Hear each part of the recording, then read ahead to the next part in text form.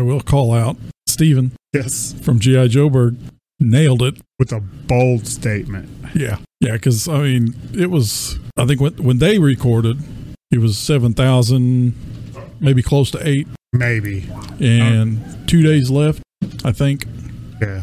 Yeah, there's no way I would have made a bold statement saying that not only would it fund, but we'll get the Knife Force ripcord. Yeah, when I heard that, I was like, okay, I hope he's right. Yeah, he was on it.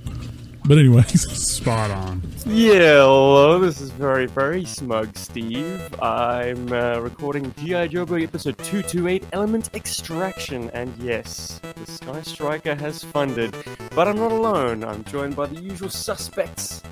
Sound off, boys. Hello, my name is Paul. I'm happy to being here. Rob is also here with Stephen Armis. With his amazing prediction. Me and Paul were wrong. I will eat my humble pie. It's very good. And rounding out the quartet, we have none other than Mr. Troy Smith, fellow PlayMotion producer.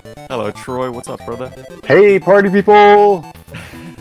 And the reason Troy's in attendance, if you missed out, this weekend past we premiered a new PlayMotion adventure entitled Element Extraction as a kind of a tale, a special missions, if you were, that spins out of last year's Backyard Battles Element X. If this is all Greek to you, scroll down and check out the show notes for a link to the video in question. But anyways, gents, let's crack it open. New shit this week. Anybody got any new toys? Troy, how about you, brother? Oh, yes. I was so fortunate. I was listening to What's on Joe Mind, and they told me about the Southern California toy show, G.I. Joe show. I didn't know about it, but because of them, I did. And so I took 2 of my kids, my middle child, Lily Bella, and my youngest girl, Jasmine. We drove about an hour and a half down to almost San Diego and picked up some toys. What'd you get? Oh, I'm kind of like the guy who wants to pick up the toys at the good deal and just action figures. And because I think the girls and the girls like to play, we're looking for ladies, and that's a hard thing to find, isn't it? So we got a couple. I'm going to turn my mic on. So this Scarlet is Shrunken Head Scarlet. She doesn't look bad on camera. I'm not going to lie. And that is that's from one of the comic book packs, if I'm not mistaken. Correct, absolutely. And I bought her for her body. I was like, maybe I can swap that head out. Look, to be honest, if she's a little bit more durable than Scarlet 1982-83, she's worthy. Yeah. Playing with that toy is becoming a very, very scary prospect. Yeah. Which is why I hope they revisit that mold for the burgeoning retro O-ring collection. I hope Come so on, too. Hasbro. Yeah, she should be on the short list. I mean, she's everywhere. All right, so keeping on with the ladies, CoverGirl, a new modern version, but she's still O-ring, but just different kind of construction. A couple of non-GI Joe. These girls are just called Spies, but whatever. They were advertised heavily on Yojo.com. I forget what they're called, but it's a generic black-haired woman in various different colored bodysuits. Right. And then you guys talked about her last week, G.I. Bomb Jane. Strike. Well, I thought it was Bomb Strike too, but I believe this is G.I. Jane. And she came with, because I saw the full pack with her and all the Army Builder troops, and then I saw her by herself. And I was like, very good. I need to issue a retraction because we showcased some artwork of this figure, and Paul ventured a guess that was perhaps G.I. Jane, and I was like, no, it's not. It's Bomb Strike. But Paul, I think you were right, pal. And I could be wrong. And this one, I'm glad you're here because maybe you can tell me about this figure. I don't know where she came from. That is a Jinx with an interesting deco. Is she Cobra affiliated? Cool. Yeah. Yes. So that is, I don't know who that is, but I know that was for a time. Not Vipra, is it? Not Vipra. Okay. Viper would be sort of bluish. She's still Oh, right. burgundy, but with a very ornate Very design on cool her. looking. Yeah, Beautiful. It's a She great has this- version of Jinx. this I don't know what this scowl or what is that called? Sort of a little bit of, I don't know, a loincloth almost. Yeah. Long one. But I know that Cujo brought her to JoeCon. And we were taking pictures of her on the table, and I kind of put her in a 1 foot kicking pose. He was Mhm. like, "What? You're posing fools off the chain, man." It's a lousy Cujo impersonation. Anyways, that's awesome, Troy. Great toys, man. Yeah, they aren't fantastic. I mean, whatever. They're not like the big stars or big winners, but I just new action figures. Cesspool, another dial tone. Ooh, cesspool. Nice. Yeah, and then And Ghost Rider. and Ghost Rider, the one everybody forgets. So I've got a couple Sky Strikers. I need a Forgot couple him. pilots. Excellent. Are Yeah. you going to fashion a red scarf out of some fabric scraps by any chance? Some what? Red Skull? Oh yeah, Red Skulls. No, Red scarf. oh Red Because Scarf. Ghost Oh yes, Rider, that's right. He's missing his. You're right. you got it, man. Yeah, I see what you. It kind of completes the figure as far as I'm concerned. It's weird to me to see like an exposed neck. Yes, you're correct. I didn't notice that. I forgot about that. And then, Just like you forgot about Ghost Rider. yeah, Everybody does. absolutely. Sorry. Man, you got Sci-Fi V2. Sci-Fi. And Sweet. So what? When I was Is a that kid, how you Sci-Fi. imagine Sci-Fi's face looking? No, I kind of wish they kept with the original mold. What? Had his Without face that. obscured? Yeah. Well. RoboCop. Yes. Yeah. You know what? To be honest with you, I thought that was Psych Out. Well, you're right. It is Sci-Fi. I always keep Psych Out and Sci-Fi confused. Well, I mean, he's got that kind of 90s flop top, the middle parting. Mhm. So and that was kind of Psychot's thing, though he went even more Surferoso with long hair.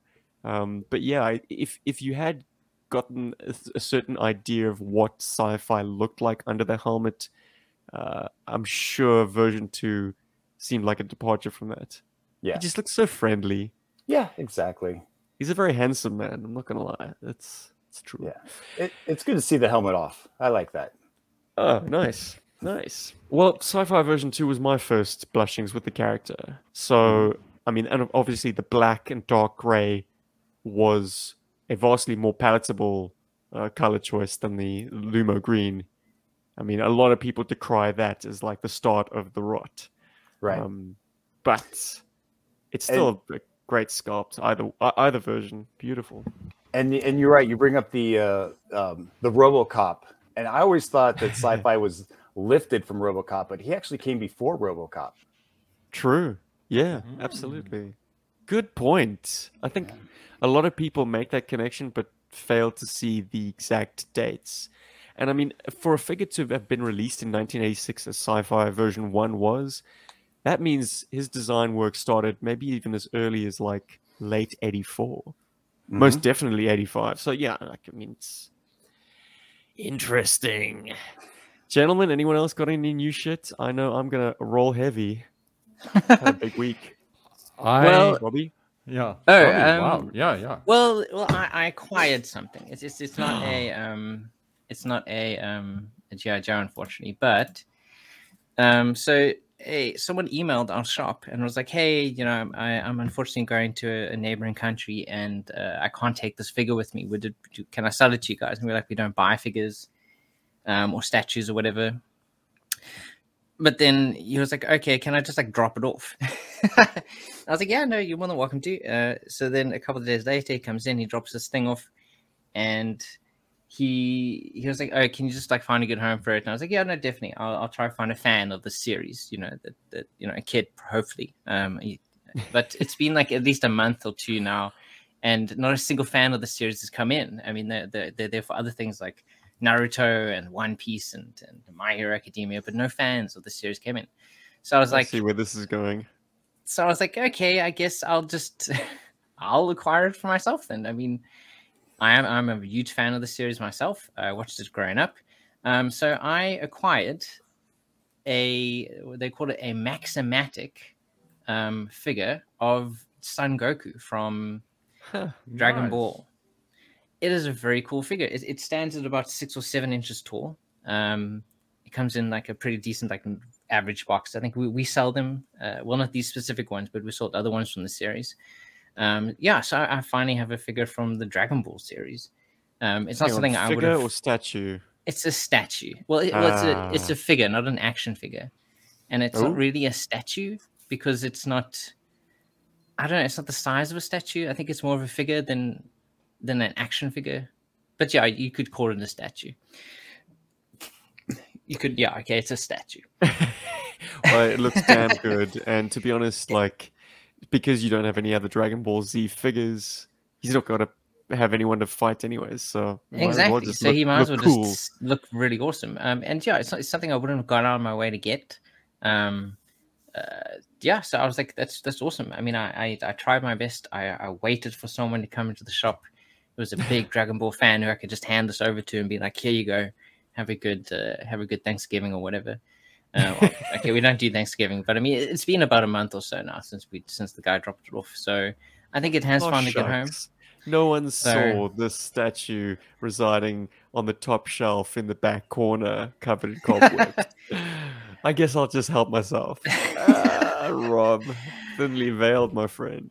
I really was gonna wait. I waited as long as I could, but no fans of Dragon Ball came in, so I was like, I'll give it home myself then. Also, I was looking up now that that Jinx figure. Apparently, it is actually a Viper figure. For the people in the comments who have already commented already, it is from 2004, a Ninja Cobra Strike Team Toys R Us exclusive box set, which included 2 Viper, Black Dragon Ninja, 2 Red Ninja Vipers, and a Storm Shadow version 16, apparently. Damn. All right. Seems like I'm missing a few characters to go with the set. Yeah, for sure. You need at least another Viper. Well, she's a beautifully decorated figure either way. It's fantastic. I mean, the whole set actually looks pretty decent. And weirdly enough, not weird enough, but the Storm Shadow from this is in black. Oh, if I'm looking at this correctly, black or brown? Well, Cool. And it's actually listed as Storm Shadow, hey? Oh, actually, it's the brown version. So he's he's brown Storm Shadow, Ninja Leader Brown. Man, Downtown. I think I'm getting flashbacks of like our definitive Storm Shadow sculpt discussion, and there was a slight mention of Storm Shadow in brown, and what exactly he'd be camouflaging with. That's kind of where he belongs. Paulie, new shit. What you got, brother? I sadly haven't got anything new. Well, movies have to be along then. this Well, is yeah. unprecedented. I'll tell you what I'm hopeful for, though. I'm hopeful that to get my hands on a Terraclaw Skeletor because they have started appearing in the stores lately, and that's like my favorite Skeletor. So I'm very excited to be able to leave the house to do so. The only reason I haven't is certain family members decided to get COVID, not on purpose. But that has meant that I haven't been able to leave the house. And the problem with the Motu stuff in South Africa is none of the toy shops in South Africa actually list up-to-date figures.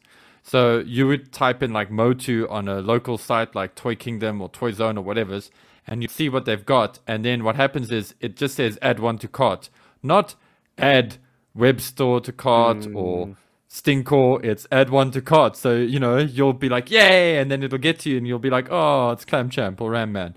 You know what I mean? So you can't even buy it online. So Chalk up one victory for brick and mortar. Like the online avenue hasn't quite caught up to the actual physical shopping experience yet. And long may that last. Though I'm sure its days are numbered. I think so too. And also, I feel like this is the only point in this whole podcast that I can mention this. But I got so excited yesterday. I get this message on Instagram, and it's from Big Bad Toy Store. And it's like, congratulations, you've won. Because they're doing a daily competition leading up to Christmas. So I'm like super excited because the last prize that they've posted up is a $100 voucher. So I'm like, hell yes, there's a lot of cool stuff I'd buy on Big Bad Toy Store. And but there's something about the message that just seemed a bit dodge.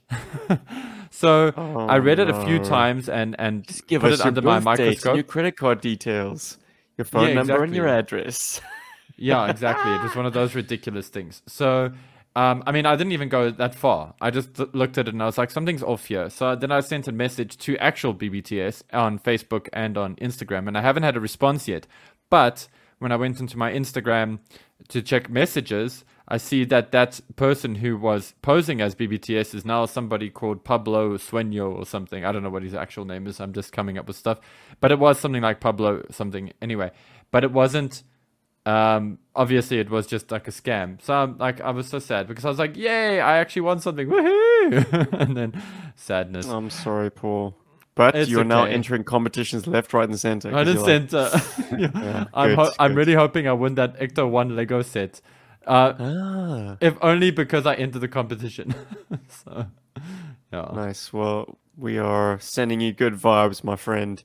New shit Thanks, for me dudes. has been a busy week, but firstly, I wanted to make note of that ass clown who was selling a broken broken Snake Eyes version 1.5. Managed to sell it this weekend. Wow. Hopefully, the buyer sees some value in that. But yes, if you don't recall, it had a screw that had been overturned, and so he's got a third nipple in the middle of his chest. And also that screw is completely stripped. You cannot separate the two figure halves without breaking him. So hopefully whoever it went to can get some value out of it. But yeah, I sent that back in a big damn hurry. It's the special third nipple edition. Gross. And yeah, Gross. just communicating with this guy was the worst. He was so pushy and just so like I don't know. Some people on the internet, man, they're just not participating in the human race. I'll leave it at that. I don't want it to ride him any further, but yeah, he was just bad transaction. Anyways, got the G.I. Joe tank car. Did anyone have this as a child? Negative. Sadly, no. No. One of the vehicle action Looks packs. cute though. Yeah, it's great. I mean, it completes a set for me. The 1988 motorized vehicle packs, which I've been a fan of since they were. Well, look, I haven't been a fan of them. The short answer is, as a child, this was the booby prize. Like, why would you buy a carded toy that is for interacting with a figure and not a figure? So, like, if you got this on its own, it was pretty lame. Certainly the bane of like birthday parties where it was like, oh, okay. And as a result, they warmed pegs big time back in South Africa. But now that I have all the figures I could ever want, they need something to do. So the tank car was a no-brainer. Like when I saw it come up in a lot, I was like, I want that. If for no other reason than to have a fixed gun for any guy to use, or a fixed gun with some mobility. I think that's how I described it in the one-shot review that I did this weekend. Yes, check that out on YouTube if you want to see more of the tank car. I did a quick review of it. A link will be in the description below. And I don't know, guys.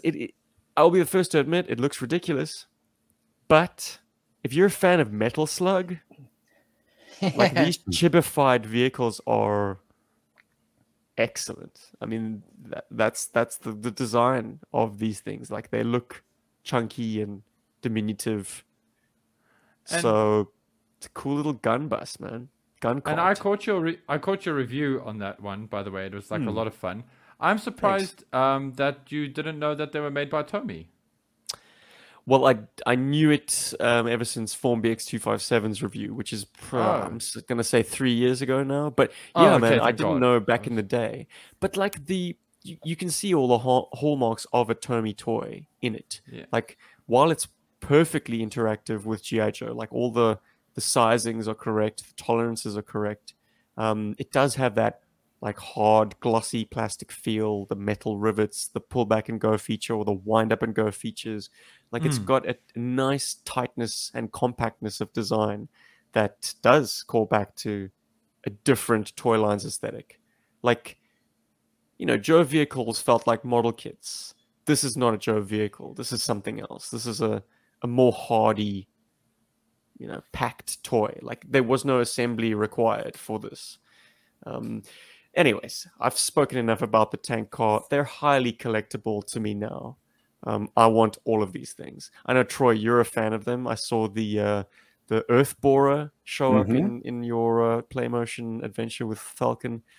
Yeah, okay, and then that's just another one of those beautifully manufactured pieces. Such an oddity. But if you've kind of exhausted all the figures and vehicles you've ever wanted, I think it's time to branch out into these little strange things.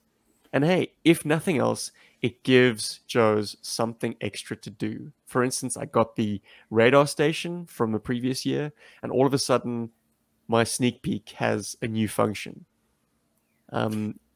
Love giving a figure options, because they've got their standard equipment and that's always going to be their thing. But if you want a bit of variation, these accessory packs or these wind-up action packs give you that. That's exactly what I was going to say. If I saw that radar dish and anywhere, I would buy it. I always thought that one was a cool one. Even when I was a kid, I was like, oh, the radar is pretty cool. It seems functional and would be something you would take out into battle with you. It's like, all right, we really need to, I don't know. You could get a radar unit onto a nice high perch. Yeah. There are so many different play features and missions you could do with that. Yep. And as I say, it finally gives Sneak Peek like another mission profile, because like if he's not sneaking and peeking, what else does he get to do? Like I have trouble putting him in the infantry squad. Probably got to do with his coloring, but yeah. Now he's the radar guy. Go set up the radar, Sneak Peek. Yes, sir. And then what's next in order? Yes, I bought a lot of Silver Mirage parts. Oh wow! A lot, and a Z-Force RAM cycle. Anyways, out of these parts, I managed to put together 3 very respectable Silver Mirages. So I'm stoked, guys. Oh damn! You got like a whole motor squad going on there. Well, if you're a fan of the Sunbow cartoon, episodes like Captives of Cobra, where everyone's on their own Silver Mirage, images of like that just keep flashing through my brain. And I'm like, yeah, man, I want to army build this bike. Not to mention the fact that it came in pieces allowed me the opportunity to really get in there and see the inner workings of this thing. I mean, it is as model kit as G.I. Joe vehicles get. You don't get more finely model kitty than the Silver Mirage. I'm probably not expressing myself as well as I could. Forgive me, it's 5 a.m. But the way it's made is so clever and yet so finicky. This is not a great toy, I'll be the first to admit, but it is a great experience after the fact as an adult to piece these together from parts. I had a terrific, 45 minutes of stripping it down, cleaning each individual part, and then putting them back together again.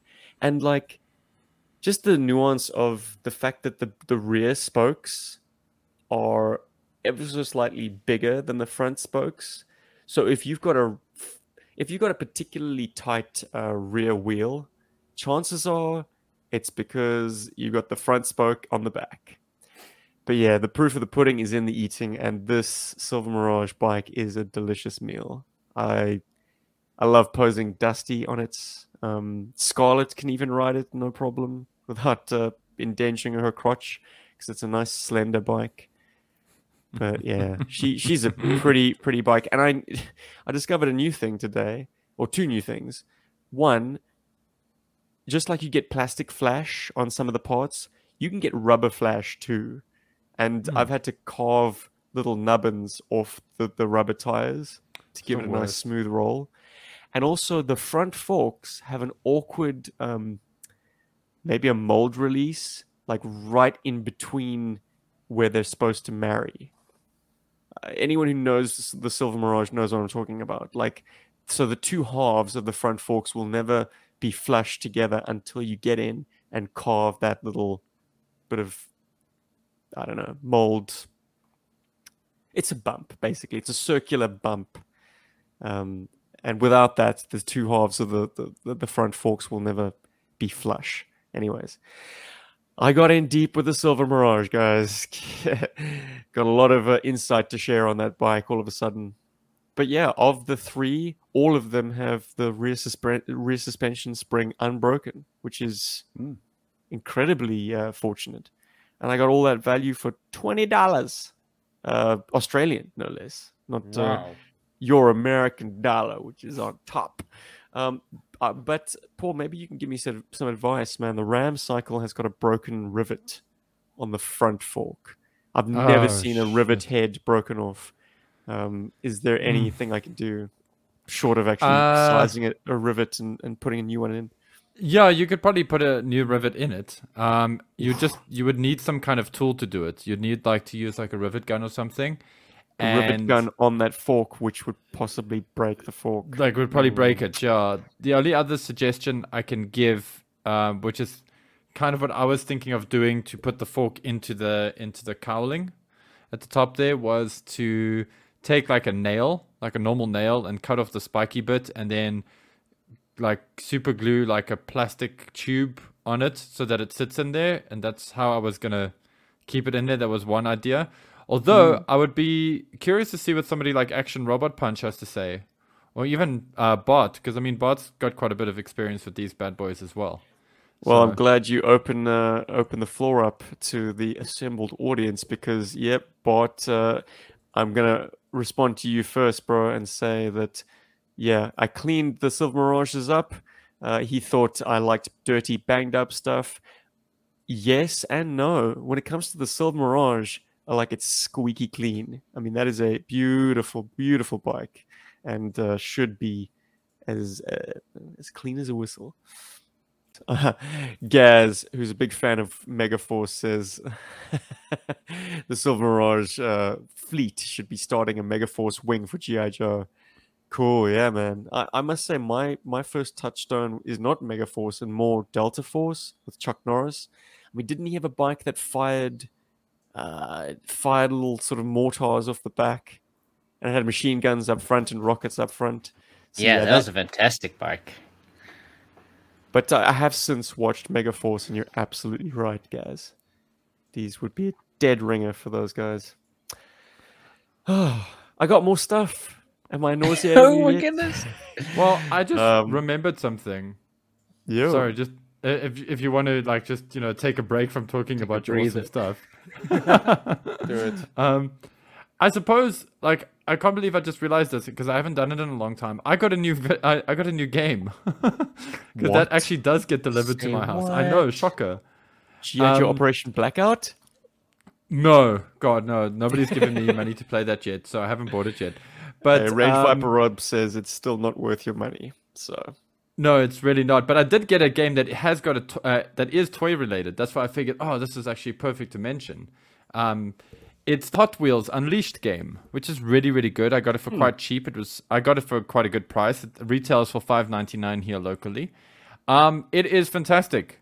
That is a very good example of how for PS5, Nintendo. Okay, for PS5. No, I got it but it's on everything. It's on everything that plays games, basically. But I got to say, guys, that is how you make a video game based on a toy license. They've taken all the hallmarks of what makes Hot Wheels great, like the cars themselves, and imagining racing them around, your house and stuff, which they've done. They've filled up bedrooms and lofts and basketball courts and all kinds of weird things with these orange tracks that just go into crazy, crazy spirals and loops, etc. Really fantastic.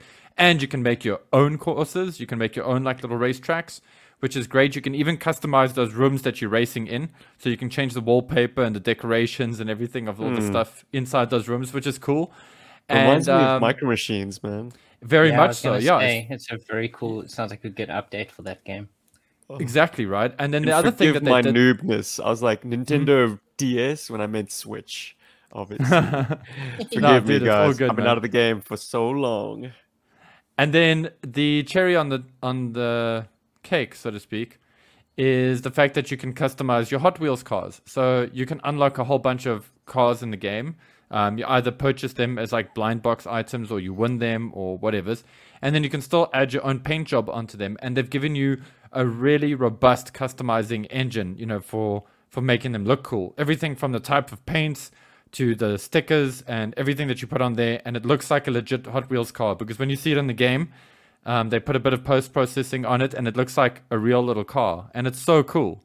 And there's a little bonus in the form of things like the DeLorean, the time machine, as well as the party wagon, and I'm sure kits they have from loads of Batmobiles. There's tons of Batmobiles. There's too many damn Batmobiles in that game. It's currently going through a bit of a DC phase at the moment, where you can buy the DC pack, and then you've got all of those, those really cool DC cars. Well, not, I say really cool, but I'm not a big fan of them. But you know how Hot Wheels does it? They have like Street Fighter and the Ninja Turtles and all that kind of stuff. Some of those cars are actually in the game, but they've currently got the Batman pack going. So it's got all of the Batman heroes and villains. So there's like Robin and Batman and Armored Batman, and there's a Superman in there, and there's a Bane and a Joker. Have you seen the Hot Wheels like Wind Rider and like the Thunder Tank from Thundercats? Such cool cars, man. They're very cool. They're very, very cool. I haven't seen them locally though. But they are very Every cool. time I see them, impressed. I'm like, these are worthy pickups. I wouldn't mind the little Hot Wheels Wind Raider and the keep forgetting the name of the little shark tank thing. I wouldn't mind Hot Wheels versions of those, I must be honest, because they look like a lot of fun actually. But anyway, sorry Steve, I didn't mean to derail you. Land shark. A land shark. There we go. Nice. Anyway, cool. He-berg. Go for it, dude. He-berg. Berg wheels. I feel like there's going to be a Hot Wheels renaissance in my household pretty soon, because Elliot loves cars. He loves to pick them up and like just with his little finger like play with the wheel, like back and forth. Aw. Amazing. Roll them across the ground at all? Nothing like that yet? No, nothing like that just yet. He doesn't have he does have the coordination, but he doesn't get anything out of like moving it along the ground. Like he likes to examine the toy, which, being a particularly meticulous toy lover myself, I can appreciate that. Anyways, I think I'm actually done with new shit, to be honest. I suppose I could show you this week's Lego from my advent calendar. Oh, yeah. Left, right, we've got an Imperial troop transport, the kind of hover variety that you see in the Mandalorian, inspired by the original toy, which never made it into the films. Then there's a land speeder done up in a powder blue, which, if memory serves, is from the first episode of Mandalorian. Then we have the most forgettable pack-in of all. It's actually like a Dio piece, but it's just a random cobbling together of pieces, and I really wish Lego didn't bother. I mean, it's crap. It's tat. It looks like the excess pieces that you get out of every set, just put together on a 2x4 stud base. Then a sand person or Tusken Raider. Guys, if you had shown this to me 10 years ago, I would have said that's not real Lego. Like, the detail on the head is incredible. And like, I just think it's fake. Surely it's a fan project. It's a third party. But no, this is real Lego, man. And obviously it has that same high quality finish, but I'm like, wow, Lego has really become something else since I stopped collecting it. Then the second most forgettable piece, it's actually a stud launcher for the Tusken Raiders, but it looks like, I don't know, man, a lawnmower with giant horns sticking out of the side. It's crap. But the high points of the week definitely rounded out the week. I got an X-Wing and a TIE Fighter. And the engineering that goes into these is incredible, because it's basically getting you recognizable vehicles at the lowest brick count possible. The X-Wing's S-foils can open and close. Okay, sure, there's no mechanism for it. You do it manually, so you can get them kind of in weird, non-canonical configurations if you want to. But the fact that it can splay its wings open and close them is incredible. I would have done it in a gray. I don't know why they've done it in white, but whatever. Lego moves in mysterious ways. I think grey would have looked less KO-y. Like an X-Wing in white looks like a knockoff. Anyways, let me not labor the point. And the TIE Fighter also, incredible engineering. Like, it's something that I would have been very proud of had I did it with my own Lego collection, on my own Steam, which is something I would have definitely done as a child. But I didn't actually have these parts, so my TIE Fighter would have not gotten away with being as small scale. But yeah, impressive stuff. Well done, Lego. You've managed to secure $50 out of me for the minimal pod count possible. That's what the advent calendars are, aren't they? And like a whole I must say minifigure. the magic of opening something new every single day is not lost on even a 37-year-old old man. Those figures are so small. They look like the things that you can sneak into school where you're not supposed to have any toys, but they fit in your pocket and you can play with them all day and nobody can know. It's Troy, I like this, man. G.I. Joe was that perfect size as well. yes. Pocket-sized. Once you get 5 inches, 6 inches, it starts becoming a strain on your, like, the inside pocket of your blazer. Or I suppose in the does. United States, you wouldn't have had blazers unless you were like some posh kid trying to make a point. But yeah, I remember like great days of like being in a long, boring assembly and the kid next to me like pulling a G.I. Joe or two out of his pocket. I was like, oh, cool. We have to keep it very down low. Guys, I think it's time to talk HasLab. I know this topic is saturated everywhere, but it wrapped up this week past and in extremely dramatic fashion. So if you'd like to skip forward to the Element Extraction Play Motion chat, here is the time code you want to use. 1 hour, 2 minutes, and 40 seconds. And with that out of the way, dear listener, if you're still here, we're going to talk about this sweet, sweet jet, how it funded. Oh, man. I've got a story to tell, but I don't want to hog the mic. So, anybody else want to step up? Paul and Rob, I imagine you guys were sleeping when it closed. I was checked actually it. awake. Oh no, I wasn't awake. But I kind of checked it before going to bed. I think it was still in the 7,000, in the 8,000s. I think. Wow. Possibly in the early 9,000s. I was like, okay, it's climbing.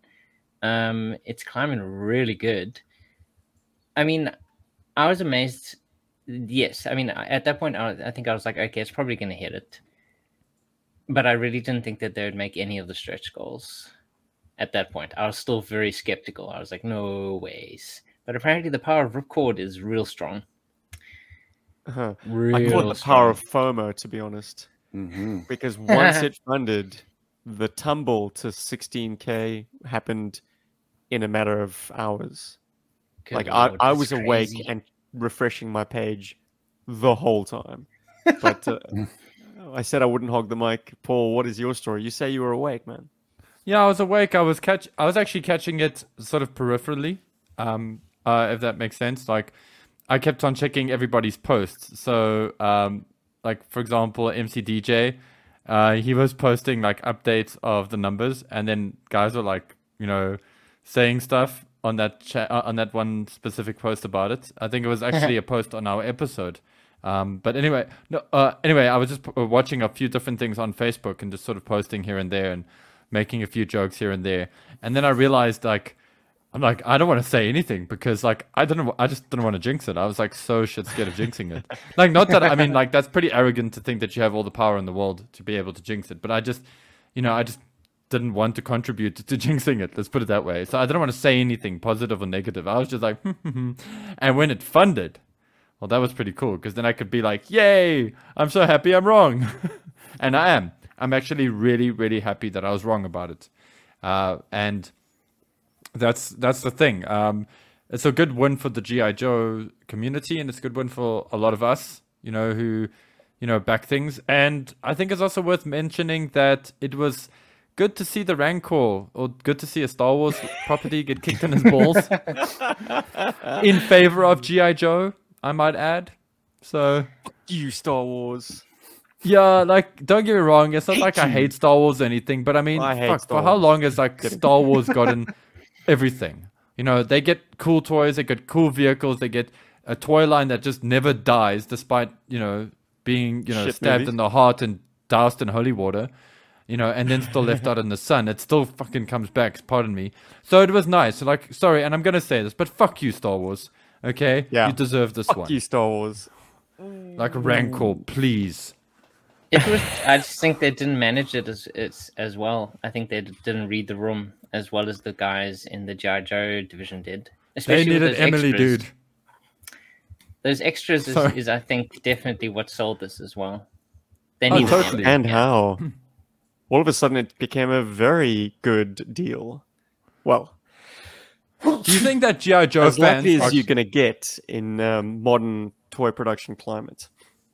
do you think G.I. Joe fans are kind of like, in the eyes of Hasbro now, they're kind of like seen as, that like, oh god, it's going to sound terrible.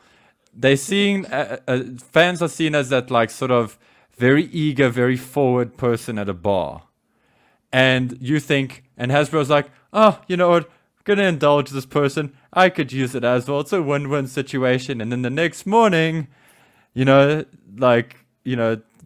got something extra. I've got a feeling that, I know it sounds bad, the analogy that I'm using here, but I kind of feel like Hasbro has now sort of scratched an itch there, and they're going to have to keep on giving. Because I think Joe fans are not going to back off now. I think they're going to be like, yes, we got a Sky Striker. Come on, Hasbro, where's our retro figures? Come on, Hasbro, where's our the whale? Where's the whale? flag? Hey. And there are people that, there It's like are a Cobra actually people out. helicopter. Yeah, where is it? Where is it? Come on, Hasbro. Damn it, man. We made a promise with each other.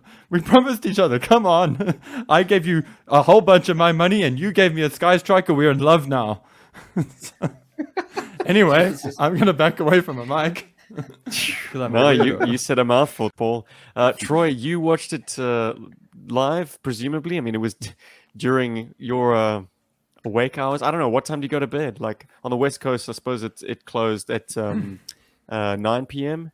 Yes. So on the East Coast, you know what? I don't know. I missed it. I can't believe I missed it, but I got in early. I got in Okay. at 50. Well, then you didn't need to watch the Yeah. finish line. You can Exactly. just wake up to the spoils. Like, what? What I backed back, 45 days ago? It's got extra stuff? What? Yeah, I backed it at 5,050. That's where I was, right in the Okay. middle. And when it first came out, I was like, oh gosh, that's a lot of money for a Sky Striker, and I was a little hesitant. And then I thought about it some more, and I was like, oh, you know what? I do want to back this. I do want to see G.I. Joe. I'm just gonna go for it, and if it goes, it goes. If it doesn't, it doesn't.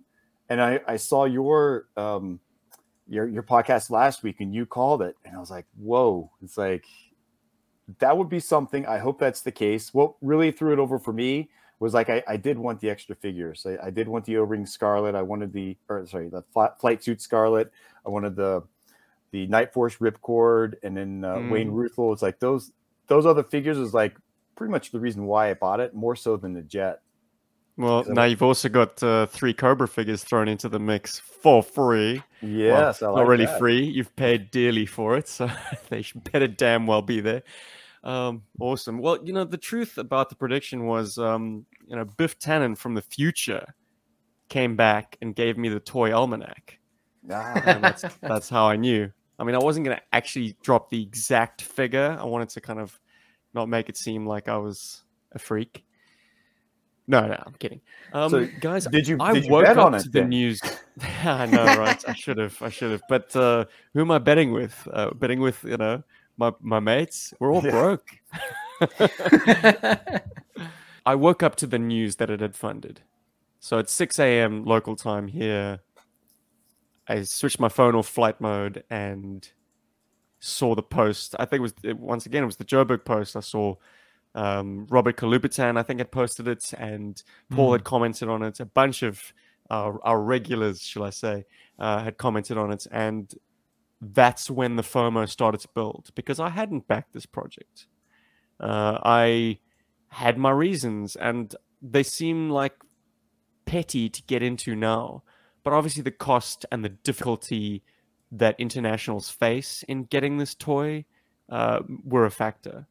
Because as dear a cost as $230 plus tax is to folks in the United States and the UK, Canada maybe, that includes postage. So that's a one-off cost. That's all you need to worry about. For everyone in other parts of the world, you got to worry about courier fees and import duties. Like, there are a lot of question marks that push this thing further into the bracket of not worth it. And if you had already made up your mind that it wasn't worth it from the off, well, forget about it. And I had been in that camp. But with the knowledge that it now had funded, I had an itch. I was like, this is going to be the biggest party G.I. Joe has celebrated in a long time. This is going to be a win for... Let's party. And exactly, blitz them, baby. Blitz them, baby. And I felt like if I wasn't in on this, it would just make me fester even more. Like, I was kind of embittered about Hasbro doing a HasLab and producing the same toy we've had. You know, like, all the criticisms were bubbling to the surface. And how do you quiet those criticisms? Well, by playing the game, by getting involved and joining in the fun, as it were, the fun of being a consumer to an overpriced toy. No, I'm kidding. It's almost like it doesn't matter if the Sky Striker sucks or is good or is average or like will always play second fiddle to my vintage original. The fact that I was now participating was almost worth the price of admission. But it was not all said and done at 6 a.m. That's when the itch started. And I had approximately like 8 hours at that point to kind of make up my mind. And I did my best to forget about it. Just leave it. It's too difficult to arrange to get one now. Like, it's late. Like, just perish the thought, Stephen. So as I say, I went about my day as per usual. Kim and I took Elliot to a massive communal pool, met up with some medical friends who also had kids. We made a day of it, came home, put him down for his nap, made some lunch. I checked in. Scarlet had been unlocked. And I was like, oh, damn. All of a sudden, the comments started coming in like, oh, we got Scarlet, but we're definitely not going to get Ripcord, guys. Like, forget about it. This is a dream come true. Like, we should be grateful. And that's when I started looking at online alternatives. First port of call, Snowcat Ron informed me that he bought in. He was on the fence just like me, and we'd kind of bantered about our reasonings. He had taken the plunge and used Zavvi. Zavvi is international, but Zavvi Netherlands actually gets the Sky Striker. And I was like, oh, sweet. Zavvi Australia does not. But I went onto the Netherlands sites, and my Dutch isn't great, but I could tell from the wording and just from previous experience that when I tried adding it to the cart, it said, this item is not available in your local Zavvi store. I'm like, oh, damn it. But that wasn't my last port of call. I then checked an email thread or comment thread from Mr. Dark Core himself, Robert Kalupitan, who said I had two options. The one was Philippines-based. That would take some rather expensive couriering. And the second was based in Singapore, called Oh My Primus. And they had stock of the pre-order. Now, this is so weird. I've never done a HasLab before, but, and you're going to think I'm really country bumpkin, I've never done a pre-order before in my life. Like, the toys I buy are all 20 or more years old. Buying something that does not yet exist is a strange concept to me. But I put in a pre-order with Oh My Primus. All it took to secure one was $50 down payment. Amazing. 50 Sing dollars, that's 500 Rand. That's about 35 US. And I think I've got a HasLab Sky Striker. Ooh. Wow. Yeah. Nice, Yeah. dude.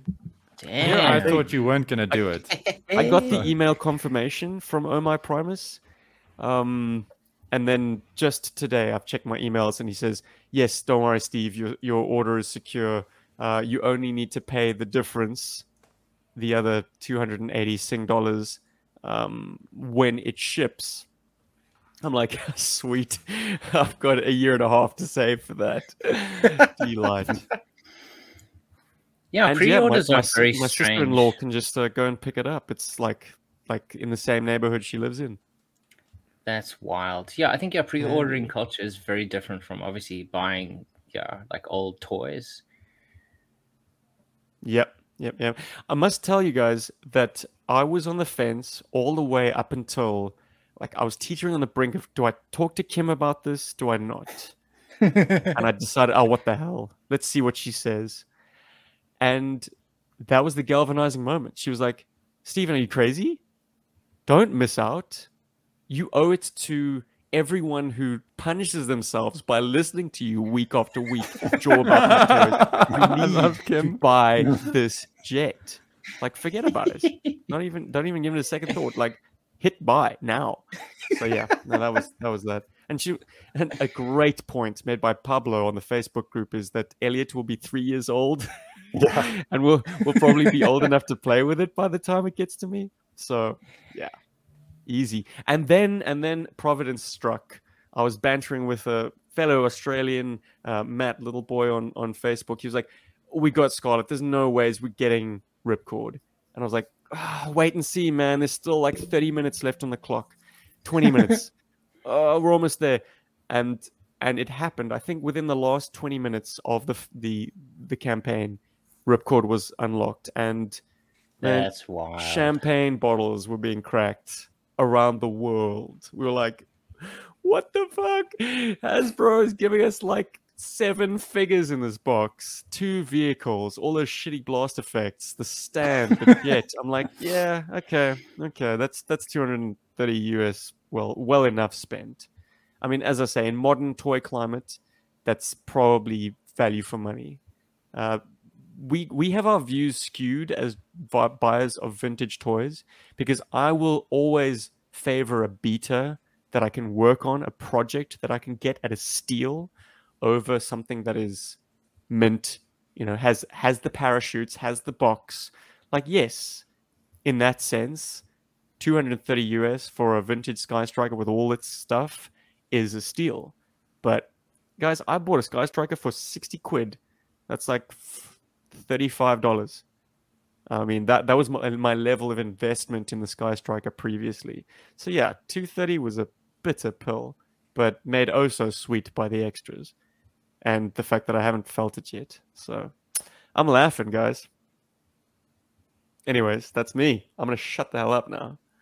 Well, congratulations. I'm glad you joined a team, and I'm just thinking about the upcoming movie.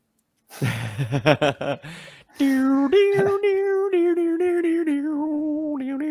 have to wait. But guys, I mean, we can play out the role play of it already because, Paulie, one day in the not too distant future, a Sky Striker will take off from the deck of the Flag to do a combat air patrol around Cobra Island. And out of the sky thunders something that looks like a flaming skull from low orbit. And the battle is joined. Hey, imagine that. HasLab Sky Striker awesome. versus Robo Skull Mark II. Ooh, it's going to happen. Well, I think the Sky Striker might be at a disadvantage if you just do sheer numbers. There's a lot more Robo Skulls in the air. Yeah. A swarm of red skulls. Awesome. Paul, did you back it, dude? You're the question mark at this point. What, the Sky Striker?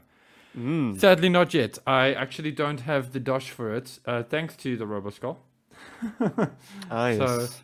So, but that's okay. I'm not feeling any major FOMO. If a specific client pays me in time, I may actually jump in on the old Sky Striker. I'm very excited. I know that a lot of guys are very amped for the Ripcord. I am very happy that Scarlet actually came into the mix. That was probably the one figure in there I was really, really amped about. But yeah, man, I'm feeling the FOMO. I won't lie. Yeah, I just haven't got the stuffies, the monies right now for it. But maybe it'll come my way. We'll see. Folks do backflips over Night Force Ripcord, and I don't want to rain on anyone's parade, but for me, Ripcord V1 will never be usurped. Like, I don't need alternative decos when the original deco is so good. Yep. So the real prize of the unlocks is the Scarlet for me, because that is effectively a new figure. I know it's the same Ace body mold, but I don't think you could conceivably get Scarlet's swivel head under that dome. So they will have to retool parts of it, tweak parts of it. So we're getting a figure in a role that we've never previously got in the O-ring versions. So yes, putting Scarlet in that pressure suit effectively makes her a new figure to me, and one that adds more function to Scarlet that never existed previously. She's going to look good in a Sky Striker. Oh yes. I'll chuck that bloody Wayne Ruthel out. No parachute. This may be controversial, but what are your thoughts, or do you have any thoughts about the chest piece for Scarlet? Do you think just using, this is Ace's chest piece is the same, or do you think there should be a more feminine chest piece? Should she have tits, Troy? You're so polite. I love it. This show, we let our hair down, but let me not answer first. Who Sorry, here that believes just sunk she should in. have?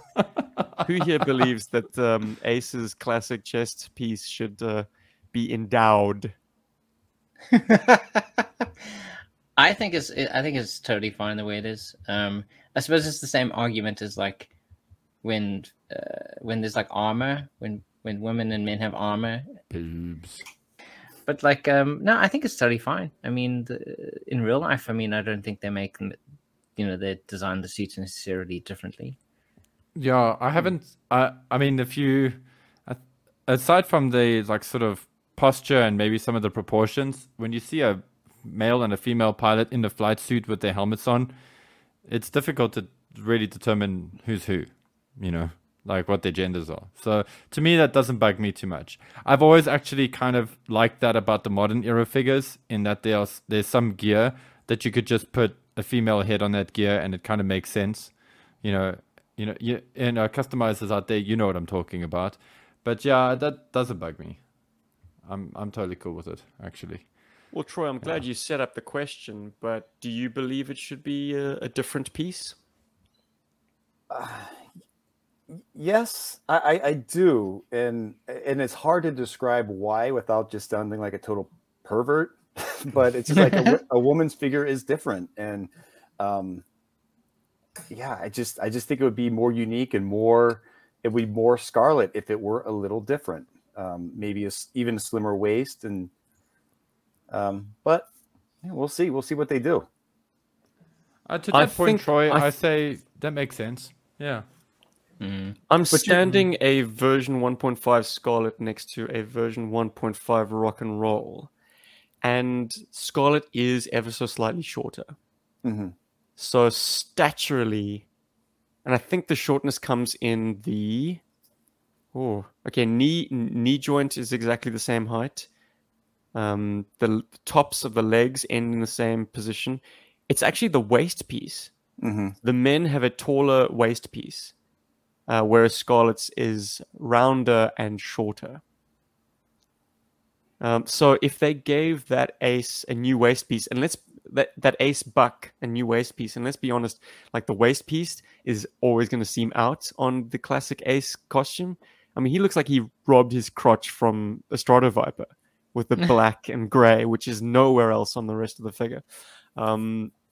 So maybe a different tooling on the waist piece would just kind of lower her stature a little bit and make her less analogous to her male brethren in that flight suit. But yeah, to answer the question, I don't have a problem with it.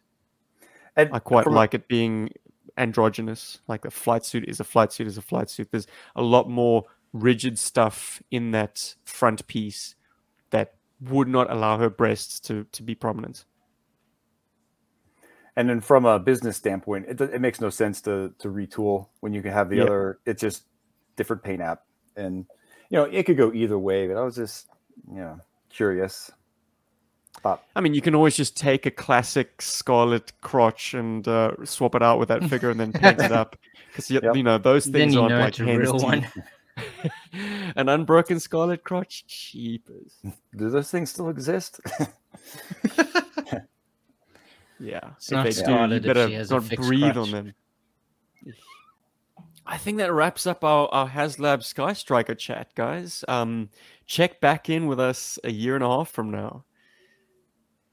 But yeah, I'm so happy to have been at that party. It was a good one. I'm glad Still you're able hungover. to join it, dude. Yes, I'm glad you made it right under the wire. It's just cool Well, that G.I. if- Joe Big's got a Sky Striker now.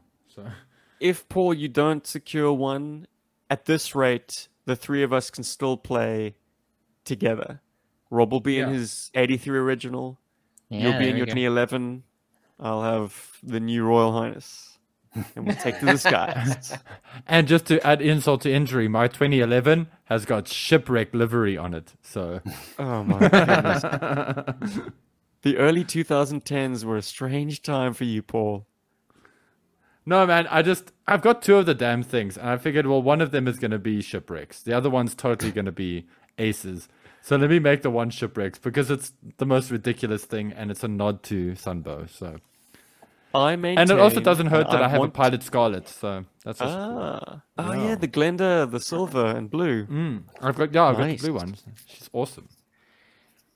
I maintain that, and I perhaps need to do an actual empirical rewatch of the cartoon to add to my claim, but I think Ace has got the worst shoot down ratio of any pilot in G.I. Joe. It's just ironic that he is the jet pilot of G.I. Joe. Because every time he's in a Sky Striker, practically, I think there was one example of an episode where his Sky Striker doesn't get shot down. But because he's always piloting the Sky Striker, and because the Sky Strikers are so frequently shot down, I guess just mathematically, he's going to have the worst ratio. Like, There's that a guy is just... liability. He is bad luck, man. He gets in that jet is not coming home. Anyways, Sky Striker chat closed. Troy, this weekend, man, we collaborated on Element Extraction. This was a spin-out story which basically took our two contributions on Element X, the Backyard Battles film from last year, which formed part of Cobra Convergence, as it turns out. Anyways, if you haven't seen it, check out the link in the description. We decided to indulge ourselves and tell our stories over a less constrained period because Paul very cruelly insisted that we only have 2 minutes apiece in the original Element Extraction or Element X. Yeah, I'm so horrible. Moving I know, along. right? But I whipped up a script that kind of took into account windmills, adversities on the ground, and my team's difficulties after Beachhead gets shot. And I guess the great joy of this was half of it was already in the can, thanks to Element X. We just had to kind of tie it up nicely. You did most of the extensive reshoots, I must say. All of the action, the new action, was all shot by you. What's your process, man? Did you go for another hike up into the hills surrounding your house? Absolutely, yes. Went back. It was easier just because it was one helicopter and one down, and just kind of trying to find some cool rocks and some cool. Trying to find trees actually was a little difficult around this area because it is kind of a desert area, but there were some trees because I was trying to match the area that your group was in so that they would mold together because we're shooting this on 2 different continents, but we're trying to make it look like they're in the same place. So that I was think we challenging, succeeded but- in that. I mean, a rock is a rock is a rock, whether I it's think you down guys under did. or if it's in California. Yes. Thanks, Paulie. It meshes well together. I mean, I would not have been able to look at any specific shot and gone, this was filmed in this place, or that was filmed in that place. It comes together really well. Oh, Thanks, thank bro. you. Yeah. Mission yeah, accomplished. And I appreciate that you really, even from the beginning when we did this, you really cared a lot about Windmill. Because I remember some conversations in the chat. Well, what about Windmill? Is Windmill okay? Is he dead? Is he alive? And you just really wanted to take care of him. And I appreciate that. And the script you wrote was really good. And when you asked me to be participating, I was like, oh, yeah, I'm in. Let's go. We got to figure this out. Well, Troy, you and I have unfinished business, man. Yeah. I always felt bad that the the fate of our PlayMotion adventure was unresolved. You told such a compelling story with Falcon as your principal character, and I had the third and final chapter half shot, I'm gonna say, but it's closer to a quarter. Rob, if you can recall the last time we ever shot PlayMotion together, it was on the burning sands of the Atlantis desert. Yes. And that was going to contribute towards a film production called Red Glare, which would have been the Clairvoyance third part. And it just, obviously, for obvious reasons, the world kind of going into lockdown and me being trapped 8 time zones away, never came into fruition. And I was like, but I wanted to work with Troy again. So fortunately, we had both collaborated on this Backyard Battles, and that gave me the idea to link up again, join forces. And yeah, it was something that I wanted to insist upon, that there be a greater sense of continuity than just simply handing off the ball between contributors. Like, I wanted to reference events in Troy's film. And the key event was Windmill getting shot down and crashing out. But then what happens after that? My Joes are kind of at a loose end after kind of losing the package and then getting it and then losing it again. So they might as well start search and rescue and see if they can recover either a body or save a life. And that gave us our point of departure. Enter Voltar and the Iron Grenadiers. Yes. That was your idea, Troy. Yeah, I wanted to do that, and I also wanted to put Voltar in Destro's Despoiler and have everybody think it was Destro, but be the surprise and Voltar. Voltar is an unusual character, and as a kid, I had this purple cape that was on another action figure, and I would always put that around Voltar. And I don't know what it was about the purple and the gold, but I guess it reminded me of royalty. And so I used him a lot as a kid, and it's like, oh, he's a general. He's pretty cool. He's fitting to command these Iron Grenadiers, and that would be a good play to get him in. At the time when we started shooting it, I thought it'd be his debut, but I think he showed up in the Renegades, and he was just fine there too. Well, now that he's a carryover character, it's kind of given me ideas for the fourth part of the Renegade story to somehow reference this, that Voltar's got these G.I. Joe captives. Because, spoiler alert, the film ends with Dusty, Windmill, and Roadblock being taken prisoner. Yeah. You've ruined the ending. But Troy, I was kind of writing these things concurrently, and I think, yeah, I mean, I guess either great minds think alike or fools never differ, one of the two. But the idea of giving Voltar some much needed respect sprang up in both me and you in our separate endeavors. And it's not difficult to see why. Like, he's such a terrific sculpt. And if he indeed is responsible for the Iron Grenadiers, he must be pretty jacked. Like, he knows what he's doing. He's Destro's general. And, I mean, if you regard Destro's strategic skills to be pretty top-notch, the guy who Destro hires to command his forces must be a pretty incredible mind. But we focused on him in a more action sense, flying those spoilers. And it was your idea to bring in his optics. Which Celia loved, by the way, every time you did that. I Sorry, think I wanted to mention. I lifted that. Oh, thank you, Celia. I think I lifted that from you, Steve. You were the one who said, "Oh yeah, do something cool with his eye and his optics." I was like, "Okay." Well, you definitely delivered, man. You thank gave you. it kind of a red tint and a fish-eyed lens, and then Mhm. you got really close in to the action. It was like, there you are, Roadblock. Something to that Yeah. effect. No, I just wanted to say I really felt that like Voltar's sort of superiority came through well. I felt like he was strategic. I felt like he was confident.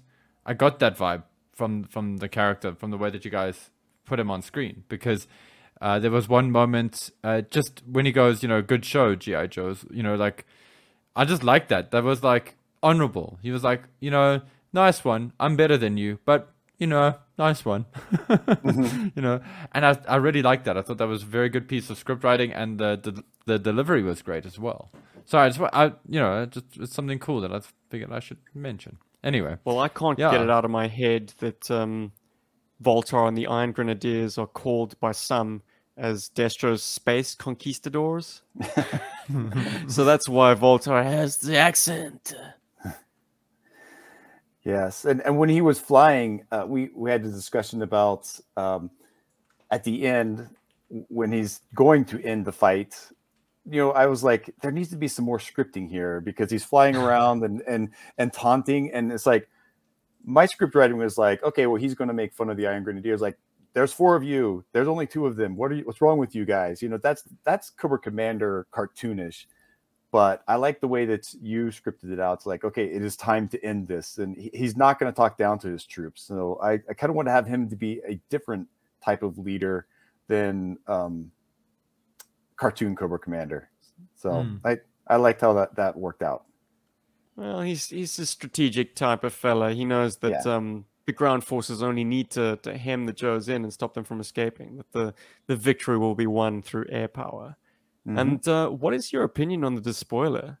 I know I kind of, at first I asked Troy, do you have any AGPs? And you're like, no, but I got a couple of despoilers. Yeah. And I was like, okay, cool. We could make that a kind of a more general purpose ride. Why not? Yeah. I think for the purpose of the mission, it's the right tool. They're small one-arm manned flying objects. They're looking for element X, and you get a good bird's eye view. You're not way up in the sky, but you can cover a lot of ground. You're not too far away from the ground. You can still see a lot of detail, and you got a couple of them scurrying around. You're going to find a lot of stuff, and like a pilot. And practically speaking, having the guy sort of 3/4 exposed allows you to engage with the character. I don't think we could have gotten that POV sort of connection to the red optic as clear if you'd been shooting it through the red glass of a AGP. So yeah, the despoiler paid off big time.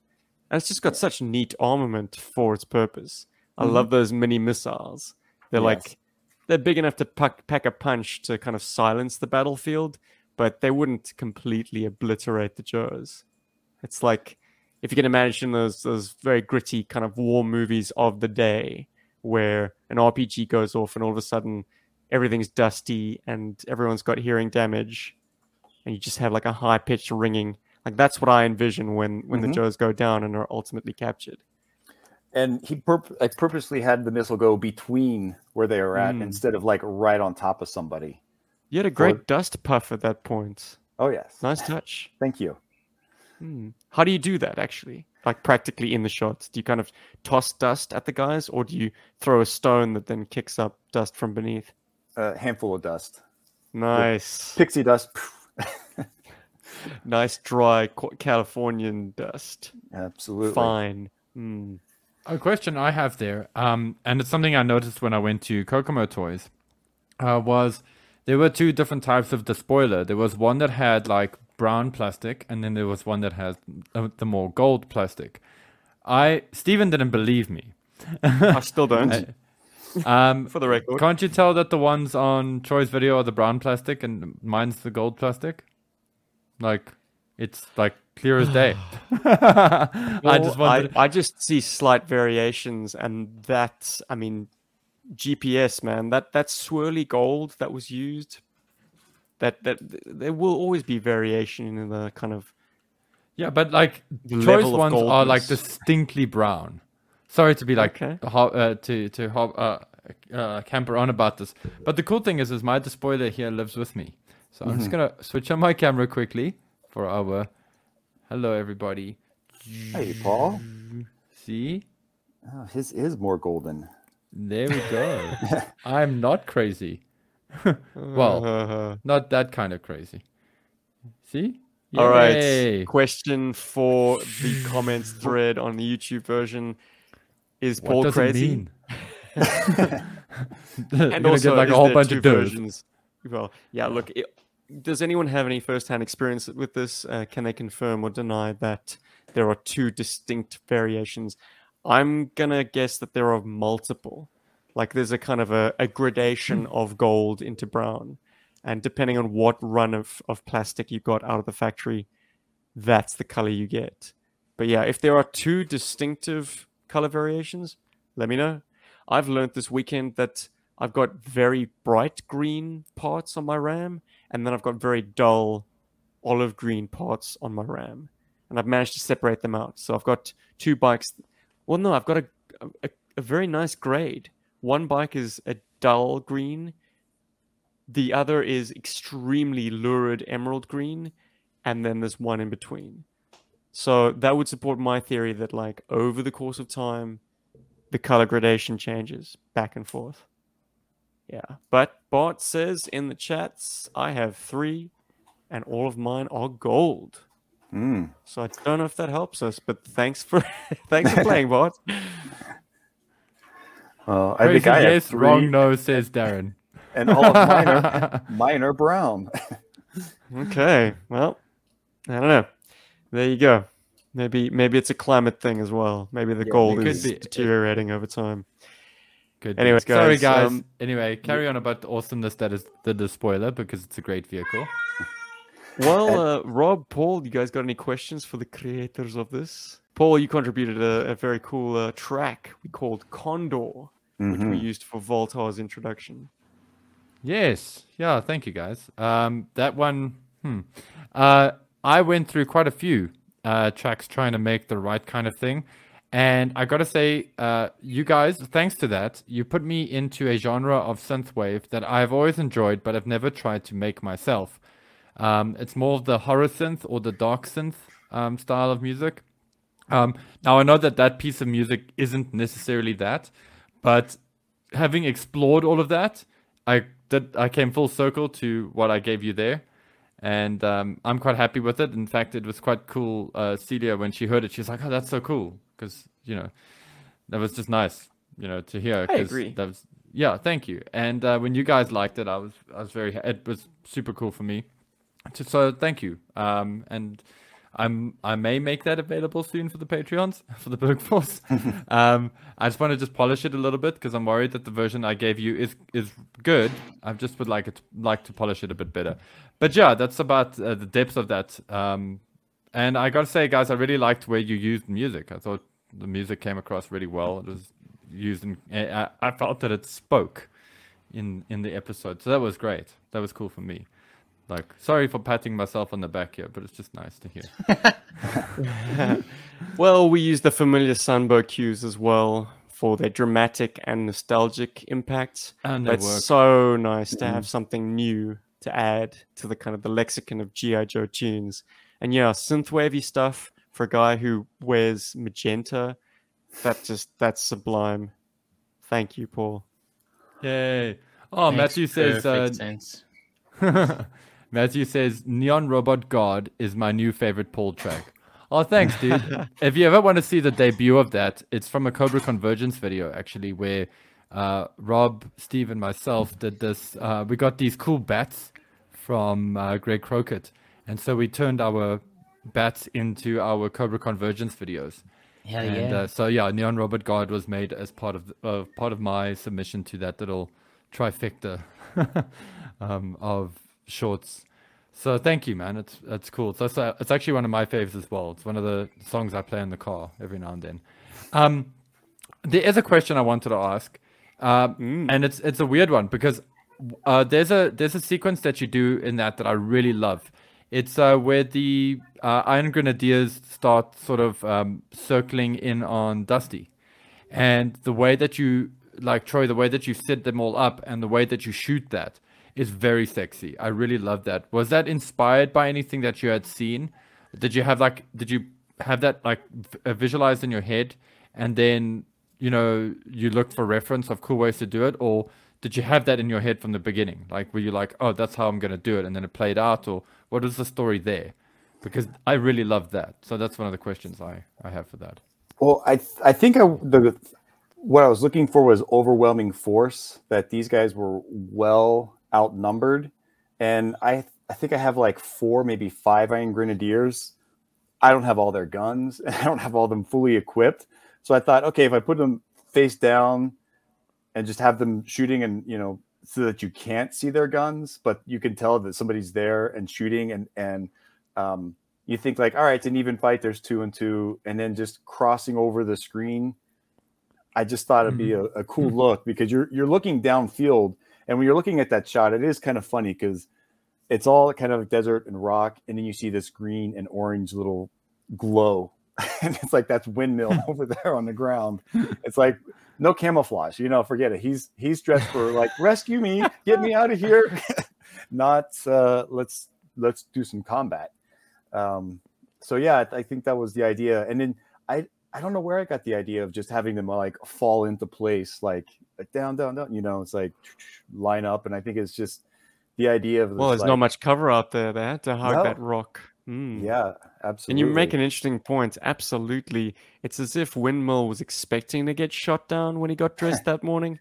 Like, he is wearing perfect colors for being rescued. Yeah. But yes, not perfect colors for escape and evade on the ground, being hunted by Iron Grenadiers. And why doesn't he have a sidearm? I know. I was looking on his sculpt, and it was like, oh, he's got a weapon. And I was like, oh, that would be an interesting plot point. Hey, I think Rob knows about that sidearm. Yes. Well, Windmill sidearm. Oh yeah. Do I? How do I know about that? Well, I'll refresh your memory. Rob on the spot. Rob, just Troy, you might not be aware of this, but Windmill did classically come with a pistol. Mm-hmm. But Huge I think one. The word pistol is a bit strained when describing this gargantuan cannon of a weapon. Yeah. Yeah, Rob remembers now. Yeah. Who did you give that gun to? Jeez. It must have been something it must have been Shifters, I imagine. Dude, I'm pretty convinced when you finally caved and wanted to give Scoop a more lethal bent, when Alistair had kind of harangued you enough, like, come on, Rob, you can't be Scoop again, man. Sick of you filming the whole thing. Like, come on, you gotta have an actual covering fire. You picked up Windmill's revolver and were like, yeah, this is the one. This is going to shoot helicopters out of the sky. That's what I've used this gun for. Gotta Dirty Harry this up. Exactly. I think you were like big on Dirty Harry at the time. Absolutely. I think I probably rewatched the movies quite near to when I decided to pick that gun up. I mean, it is quite conspicuous that it's not in there, but I suppose it would weigh down, the chopper he was in. It's conspicuous that a helicopter pilot would be armed with such a behemoth to begin with. I mean, what is he expecting to do? Have to shoot out his canopy? Yeah. It's a big gun. Anyways, it's comically oversized. Mm-hmm. But I suppose there are actual revolvers of a similar size. But yeah, they're not the kind of thing you would practically wield. Well, it makes a nice change of pace, though. I mean, in the third half of in that part of the video where you have someone who doesn't have a gun, has to kind of like think on his feet to kind of like survive for the next couple of minutes until he can kind of hopefully get back together with the rest of the G.I. Joe team. You played that one neatly into Troy's hands by calling it Survive. Yes. Indeed. There was a bit of scripting that mostly wound up on the cutting room floor, but a little bit of it remained. a real Easter egg to anyone who is down with the Deep Joe lore. Troy, do you want to crack that topic open, brother? Absolutely. So you've got a guy who's running around. He's crashed. There's no one to talk to, so he kind of has to talk to himself. And so I had to come up with some dialogue for him. Like, what would he be saying to himself? And G.I. Joes, they're the best of the best of the best. But there's got to be some guy who's kind of scared and not the the weakest of the best. And to put it unpolite. And I kind of see Windmill that way. It's like, all right, he's a pilot. He's not necessarily trained for ground. And I can see him being I tried to play him as like nervous and anxious. So trying to self-talk himself. And what is he going to self-talk? Well, he's got to think about Outback, because Outback is a survival training. And it's like, okay, these are the skills they'll teach you. You hope you don't have to use them. So you maybe sleep through that part of your training. And so he's kind of like okay, survival, S. All right, survey, think, understand the situation and look around. What do I have? And that's where the part is like, okay, he's checking his body. All right, what injuries do I have? Okay, I'm not injured. I have no weapons. Okay, what about the radio? The radio's broken, no vehicle. All right, he's surveyed the situation. And that's what he's kind of going down the checklist, which I think is what a pilot would do. Pilots are very much on checklists. Like, before we take off, we got to do check all these things. I guess he forgot to check. I guess he forgot to check the checklist of like pack a weapon. Yeah. But yeah, if he did have that hand cannon, and he was flung from the wreck, like that thing, you can't strap that thing down. It'll break free. Mm-hmm. It's probably strewn somewhere like half a mile away. Yeah. Because the vibe that I get from Windmill is that he tries to be the best pilot he can possibly be so that he doesn't ever crash. So right. Yeah, so he's like, he probably doesn't pack a sidearm then anyway, now that I think about it. He's like, no, I'm not going to pack a sidearm. I'll never crash. I'm going to fly so damn well. Yeah. That didn't work out for him this time. And it's cool, And he's he's a fun character though, like the way that you brought his characterization in. He kind of comes across as a goofball. He's competent, but he's a goofball. And it was great. And you guys did it in a very realistic way, or very believable way, should I say. I enjoyed that because you could have gone completely stupid and goofy the way that they sort of play Bazooka up in the Sunburst series, or worse, characters from the Deke series. Pick literally any one of them. And you guys didn't. You guys played it very on the line and with like little dips into silliness, and that I thought was the best call. So well, I had Windmill not as a child but as a teen, and I loved the Skystorm, so I tolerated the figure. But if you want to see this figure lampooned and sent up in an excellent fashion, you need only look as far as HCC 788's review, where he dresses up in neon green and orange, and I think he wears Mickey Mouse ears. Mickey Mouse ears, that's right. Let's be honest, like those strange protrusions on Windmill's helmet, it's not a flattering look. Yeah, I chose Windmill because I chose the Locust. I wanted to use the Locust that came with the General, and then I was like looking through all my pilots, and it's like, okay, which one matches the Locust the best? And it's like, oh well, this green kind of looks nice, so that's why I chose Windmill. And he doesn't get a lot of play. He he fits in that range where he has no animation appearances. I don't know his comic book appearance, but it just seemed like it was kind of a blank slate. He's probably not very many people's favorites, and I kind of like using the underdogs because the roster's so big, and it's like it's kind of fun just to spotlight individual characters and just bring them to life. Telling a story with the guys who are tried and true is all very fine and well, but the guys who haven't been touched by media are a blank canvas. So it's very it gives appealing. You so much leeway in how you can characterize them. We are, by situating ourselves in the kind of 87, 88 camp or era of figures, we're effectively trying to be a third season of Sunbow. Yeah. You know, this is these are the guys that never saw animated appearance. So yeah, they really are ours to do with what we wish. Darren Cobb is like, he is one of the men sent in to get the men, sent in to get the men, sent in to get the men. Yes, he is the best of what's left. I I'll like put that. my finger on where that's from. And then Bart mentioned that his crash kit under his seat will have a collapsible 22 rifle in it, or .22 rifle in it. It'll have a small multi-tool as well, typically a Leatherman. So thanks, The Bart. Chair Force have spoken. Yeah. Excellent. From the horse's mouth. From the bird's mouth. The eagle's mouth. Now, if only Hasbro made those in G.I. Joe scale, we got a Missed story. opportunity, Hasbro. Right? Yeah. Yeah. Maybe in the new Sky Striker. Ooh. They're already maybe giving we'll us still enough get stretch plastic. goals. Yeah. They're giving us more plastic than they had banked on. And I laugh that there is a petition going around. Like, Hasbro, please give us the flight crew, deck crew. They call them pit crew, and that, I believe, is completely incorrect. It's not pit crew. This isn't this isn't Formula One racing. Anyways, No. It's the condiment force. And you heard it here on G.I. Joe Bug, ladies and gentlemen. I just want to put that out Correctamento. there. But yeah, look, no one is giving away a freebie at this point. They're already giving 3 figures away that they never planned on to sweeten the deal and get this thing over the line.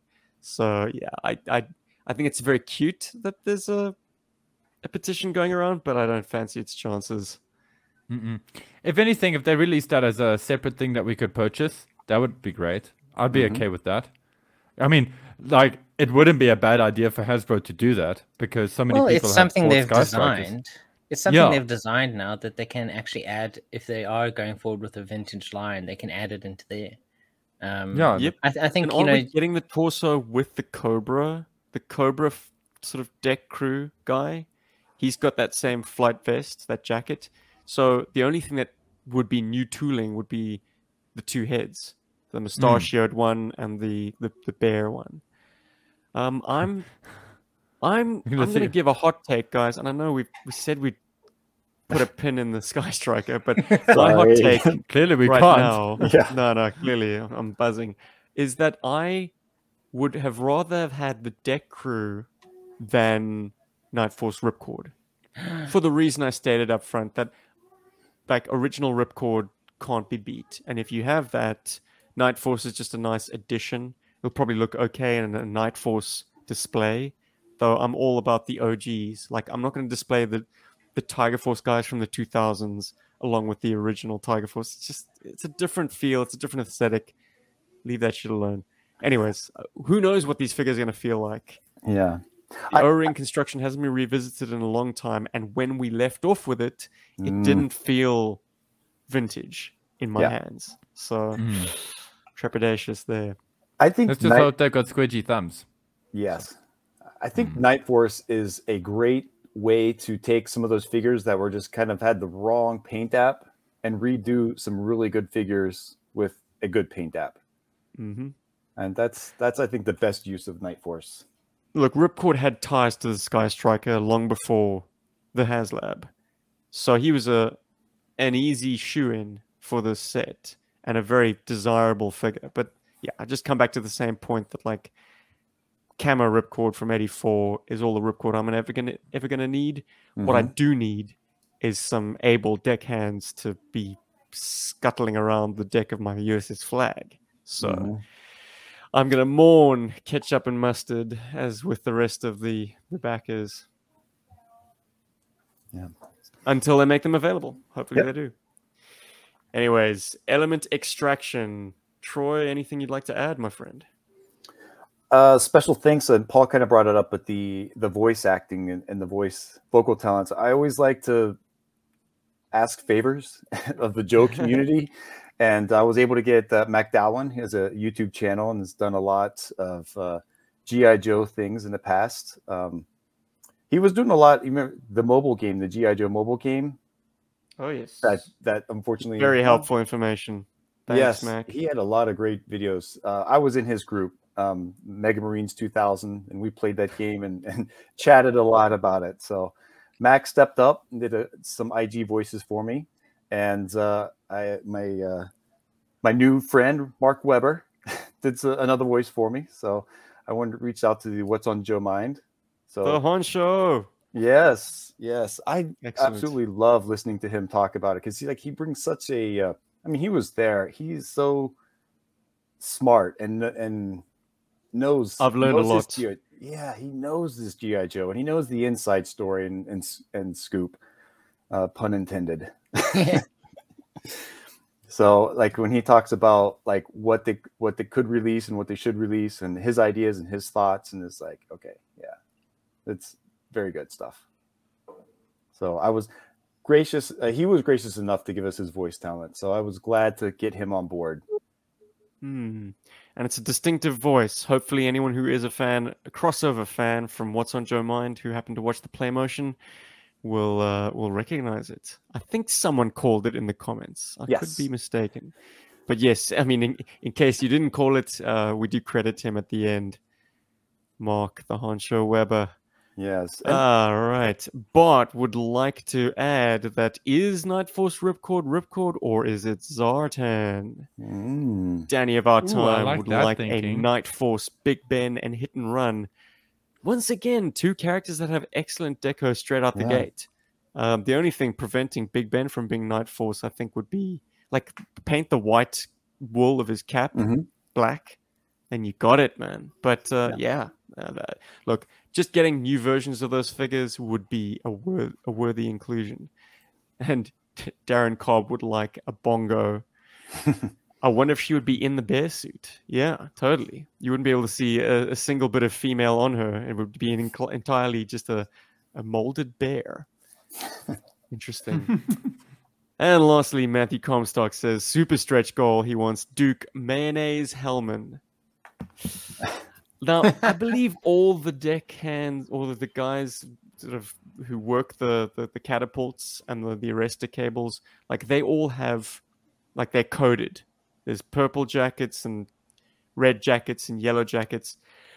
I don't know what a pale off-white jacket would mean, but it's salty, creamy, and delicious, presumably. It's in my eye. Grim. And I'll let that sink in. Anyway. All right, gents. Anyone want to dive into Postbox the Pit with me? Absolutely. I'm there. Yeah, my body is ready. Well, this isn't going to be much fun for the listeners, but if you are watching the YouTube version, Lance Toth just sent me a completely unsolicited email out of the blue. No text, no nothing, but just with the most insane Outback artwork. Oh, wow. That that's cool. Incredible. He's carrying Breaker. Breaker looks man down, man. He looks like he's been... I mean, we don't see any visible bullet wounds or anything, but he is slumped in Outback's rippling arms, or arm. Outback is all the while covering fire as he's marching through what looks like a bog or a swamp. It's like brownish water, which could be sort of taking into account the light reflected on the water. But Paul, Mr. Artiste, what techniques is Lance using here?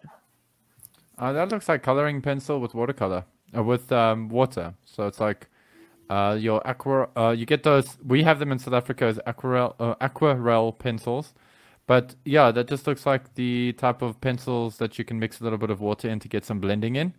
That's what it looks like, at least from where I'm sitting. I could be wrong because a lot of the tone is very well done in that he's using like quite bold shapes and whatever's for the shadows and lighting, which is great to see. Because a lot of guys just tend to rely on just smudging everything. So it's really cool to see some good shape language and some good shapes in that lighting and color and shadow.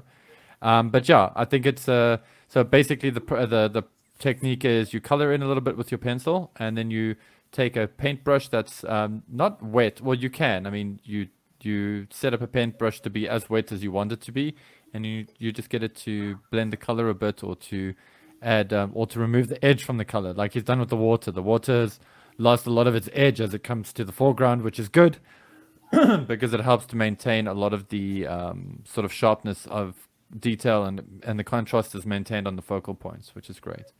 This is awesome. Sorry, I didn't mean to get like critiquey, but it's just I'm just observing the cool stuff that I'm seeing on the artwork. So very It's a nice, dude. fantastic piece. Damn. I think the energy there, it's very good, and I like Must how be you a did the forearm Jovember. as well. I guess he did it during Jovember. Well, maybe he just missed Jovember and decided, what's the coolest fate for this artwork? Let me sling it to the guys at G.I. Joburg. And Lance, it is much appreciated. This is beautiful. It's got that scratchy kind of almost dithered style that you see a lot of Metal Gear Solid artworks having. I was gonna say it does remind me of Yeah. Metal Gear Solid. Love it so much. And I love the fact that he's shrunken Outback's standard weapon to be better in scale with the actual figure. It's a submachine gun, but like the accessory is oversized. I'm pretty sure that's true. I And agree. it I think they almost just looks did it that like- way to sling it on him. Yeah, true. But I mean, a lot of accessories, the scaling kind of falls a little bit out towards the later 80s. I am thinking that he either used the vintage or the 25th anniversary action figures as reference, because it's super accurate to the toys. So I wonder if he was able to pose them like this, which, I mean, to pose your figures in a kind of a one guy carrying the other guy is challenging enough, but to Yeah. pose them realistically, yeah, that's wow. However you brought this about, Lance, it's beautiful, and man, And thank you I for hope that, I have actually. your blessing to post it everywhere I possibly can. I'll email you later. What did I want to mention as well? It was also on the topic of just art and comics, and I don't want us to get too deep into this, but it seems like G.I. Joe is going to find its home in Image Comics, maybe. And the current news, I'm sure most of you guys have seen this already, is that Robert Kirkman is his label is looking to try and get those properties. I don't want to have this. I want to save this conversation for a whole different episode, but I do want to say one thing. Robert Kirkman has this weird habit of touching properties and turning them into gold. He's kind of got that vibe, Rob. I think you can agree with me to some absolutely. extent there. He's got a very cool style, and I would love to see. I would like a future where that happens. So I hope we're gonna save that one for another episode, definitely. But I can't. We think got of a it very right now. nice set of emails from our latest Patreon gentleman by the name of Sammy Six Toes on Facebook. I think he might be in the chats right now. Even I'm gonna just give the long and short of it the fact that this guy leads an incredible existence. He hunts deer on his property to feed his family. Very, very cool. They want to become self-sustaining. They're going to get pigs and chickens and all that jazz, and probably grow the greens as well. That's badass, man. But he listens to our podcast while he's on a hunt, and he has listened to our entire back catalog. That's Wow. crazy. Wow. He says he misses your cricket, Paul. Oh, is it soothing? Yeah, Actually- I guess nature sounds fits in with Yeah, the they- setting. There is something about that. It's weird, like how you can have. I also like. I don't know if you guys ever have this, but sometimes when you have like a repetitive sound in your head, like let's say a cricket sound, or in my case, it's like dance music. As soon as I hear something that's like off, it's almost like my brain's more alert to stuff that's not supposed to be there. It's weird. I don't know. Does that work for you, Sammy? I don't know. Well, Um, rough and smooth. Some people enjoy your cricket. I know Dan Szymanski made light of it a couple of times. But by the same token, like people who listen to us while driving, like there was a guy who Bad thought car that he trouble. had something wrong with his car. Yeah, like a squeak, a wheel that God. was coming off the tub. Yeah, something like that. We've come such a long way. And we Um, salute our patrons, guys who help us out month to month. Much appreciated. The number of the Berg Force is growing. We now have two Two Patreon pages. honor awards. Oh wow. Yes. Incredible. If you'd And- like to become a patron of the show, scroll down. The details or the link will be in the description. And you get perks, like you can come and join our live audience. And even if you can't make the recording sessions, the podcast in its raw, unedited form will be available to you a full 24 hours before the public version goes up. But we'll keep doing everything we do free as a bird, free as the air, assuming the air is still free, forever. You can always help us out by liking, sharing, and subscribing, though. Yeah. And also, just while we're on it quickly, just want to shout these guys out by name, just because it's cool. So just want to say Nelson Culligan, Bill Myers, and Danny of our time. You're in the Berg now, and we're happy to have you. So thank you so much for your subscription, or not your subscription, but for your patronage, and for joining the Berg Force. And I hope that you enjoy it as much as we do. And also, one extra thing to mention is we do have an after party that happens after our live broadcasts. And as of this episode, we're trying something new. We've got a Discord, which is available only to the Berg Force for now, because it's manageable. And that's where we're going to have the after party. So just letting folks know. That's one of the new extra features of the Patreon. Anyway, thank you very much, guys. I just want to put that away there. And if you'd like to write us a lengthy love letter, just like Sammy Sixtoes, the email address is arealsouthafricanhero@gmail.com. It's a bit of a mouthful, but it's also in the description down below. Also, if you'd like to just reach out to us on social media, we have a Facebook group, a Facebook page, Instagram account, and a Twitter account. So you can't miss DM G.I. Joburg.